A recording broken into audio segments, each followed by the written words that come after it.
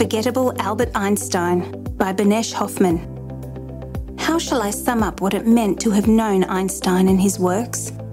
There are no adequate words. It was akin to the revelation of great art that lets one see what was formerly hidden.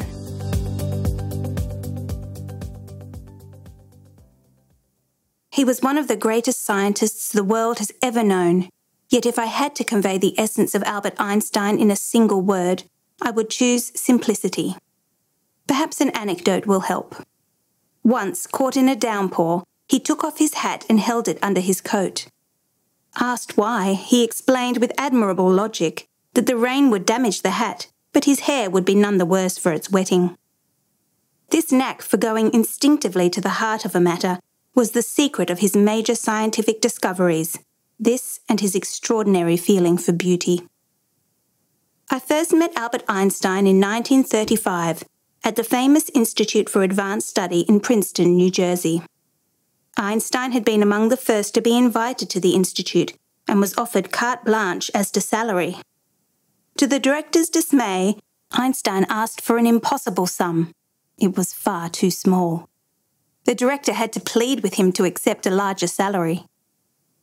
I was in awe of Einstein and hesitated before approaching him about some ideas I had been working on. My hesitation proved unwarranted. When I finally knocked on his door, a gentle voice said, "Come," with a rising inflection that made the single word both a welcome and a question. I entered his office and found him seated at a table, calculating and smoking his pipe. Dressed in ill-fitting clothes, his hair characteristically awry, he smiled a warm welcome. As I began to explain my ideas, he asked me to write the equations on the blackboard so that he could see how they developed. Then came the staggering and altogether endearing request. "Please go slowly. I do not understand things quickly." This from Einstein. He said it gently, and I laughed. From then on, all vestiges of fear were gone. Einstein was born in 1879 in the German city of Ulm. He had been no infant prodigy. Indeed, he was so late in learning to speak that his parents feared he was a dullard. In school, though his teachers saw no special talent in him, the signs were already there. He taught himself calculus, for example, and he told me that his teachers seemed a little afraid of him because he asked questions they could not answer. At the age of 16, he asked himself whether a light wave would seem stationary if one ran abreast of it. It seems an innocent question, but this shows Einstein going to the heart of a problem. From it there would arise, 10 years later, his theory of relativity. Einstein failed his entrance examinations at the Swiss Federal Polytechnic School in Zurich, but was admitted a year later. There he went beyond his regular work to study master works of physics on his own. Rejected when he applied for academic positions, he ultimately found work in 1902 as a patent examiner in Bern, and there, in 1905, his genius burst into fabulous flower. Among the extraordinary things he produced in that memorable year were his theory of relativity, with its famous offshoot E equals mc squared, energy equals mass times the speed of light squared, and his quantum theory of light. These two theories were not only revolutionary, but seemingly self-contradictory as well. The former was intimately linked to the theory that light consists of waves, while the latter said that it consists somehow of particles. Yet this unknown young man boldly proposed both at once, and he was right in both cases, though how he could possibly have been is far too complex a story to tell here. Collaborating with Einstein was an unforgettable experience. In 1937, the Polish physicist Leopold Infeld and I asked if we could work with him. He was pleased with the proposal because he had an idea about gravitation waiting to be worked out in detail. Thus we got to know not merely the man and the friend, but also the professional. The intensity and depth of his concentration were fantastic. When battling a recalcitrant problem, he worried it as an animal worries its prey. Often, when we found ourselves up against a seemingly insuperable difficulty, he would stand up, put his pipe on the table, and say in his quaint English, "I will a little think." He could not pronounce th. Then he would pace up and down, twirling a lock of his long greying hair around his forefinger. A dreamy, far-away and yet inward look would come over his face. There was no appearance of concentration, no furrowing of the brow, only a placid inner communion. The minutes would pass, and then suddenly he would stop pacing as his face relaxed into a gentle smile. He had found the solution to the problem. Sometimes it was so simple that Infeld and I could have kicked ourselves for not having thought of it. But the magic had been performed invisibly in the depths of Einstein's mind by a process we could not fathom. When his wife died, he was deeply shaken, but insisted that now more than ever was the time to be working hard. I vividly remember going to his house to work with him during that sad time. His face was haggard and grief-lined, but he put forth a great effort to concentrate. Seeking to help him, I steered the discussion away from routine matters into more difficult theoretical problems, and Einstein gradually became absorbed in the discussion. We kept at it for some 2 hours, and at the end his eyes were no longer sad. As I left, he thanked me with moving sincerity, but the words he found sounded almost incongruous. "It was a fun," he said. He had had a moment of surcease from grief. These groping words expressed a deep emotion. Although Einstein felt no need for religious ritual and belonged to no formal religious group, he was the most deeply religious man I have known. He once said to me, "Ideas come from God," and one could hear the capital G in the reverence with which he pronounced the word. On the marble fireplace in the mathematics building at Princeton University is carved, in the original German, what one might call his scientific credo. God is subtle, but he is not malicious. By this, Einstein meant that scientists could expect to find their task difficult, but not hopeless. The universe was a universe of law, and God was not confusing us with deliberate paradoxes and contradictions. Einstein was an accomplished amateur musician. We used to play duets, he on the violin and I at the piano.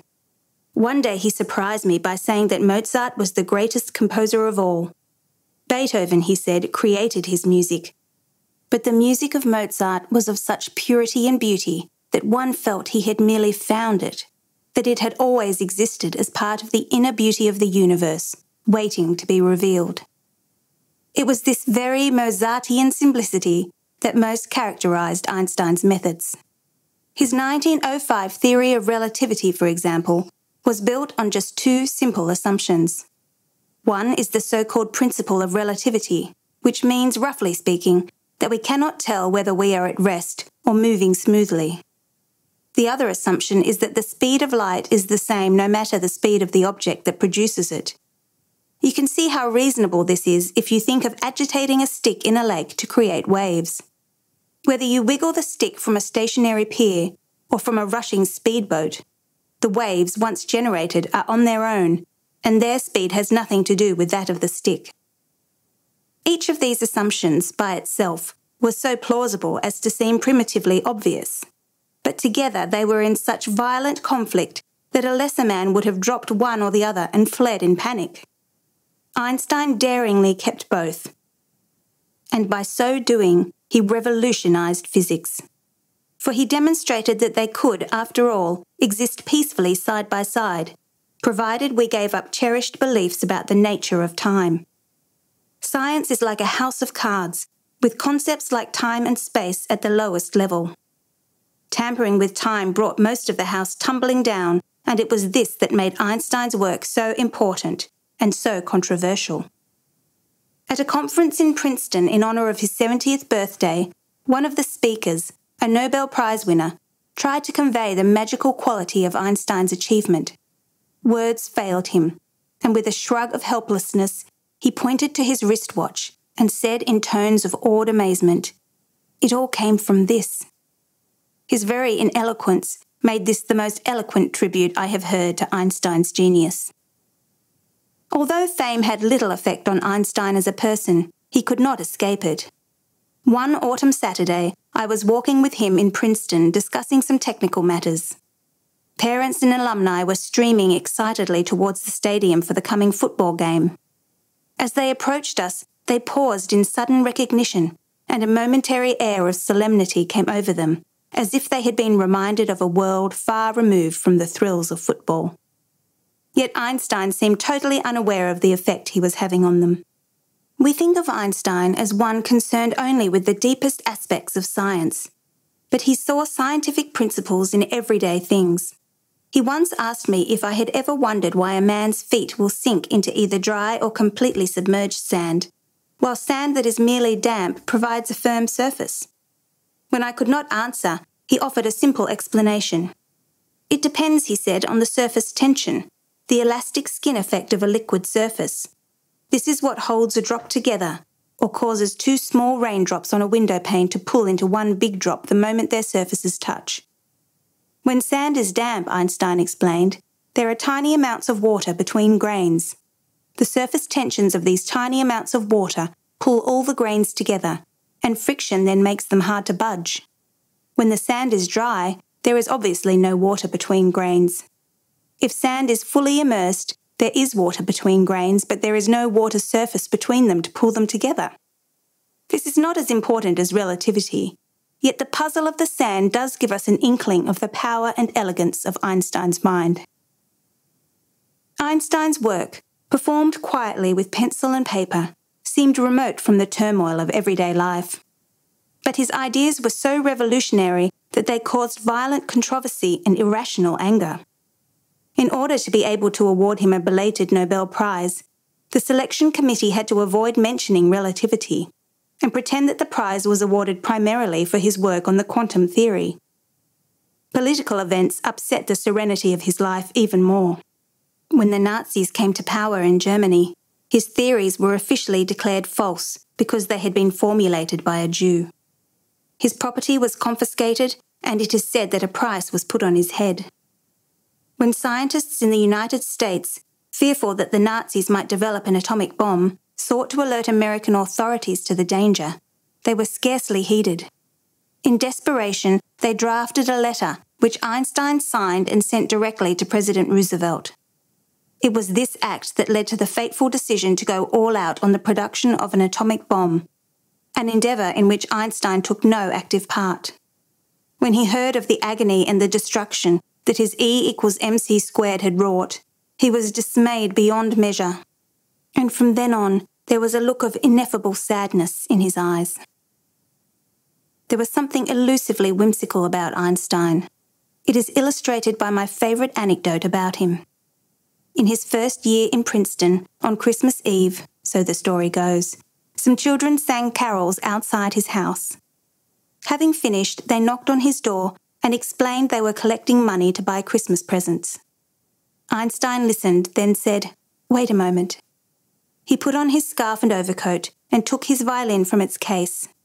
Then, joining the children, he accompanied their singing of Silent Night on his violin.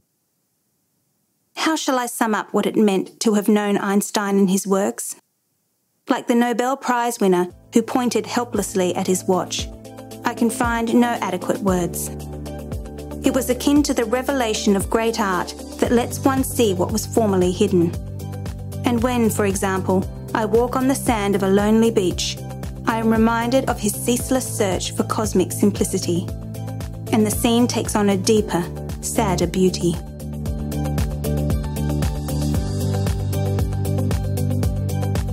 For more RD Talks, visit readersdigest.com.au. Brought to you by Reader's Digest Australia. Narration by Zoe Mernier. Sound production by Ricky Price.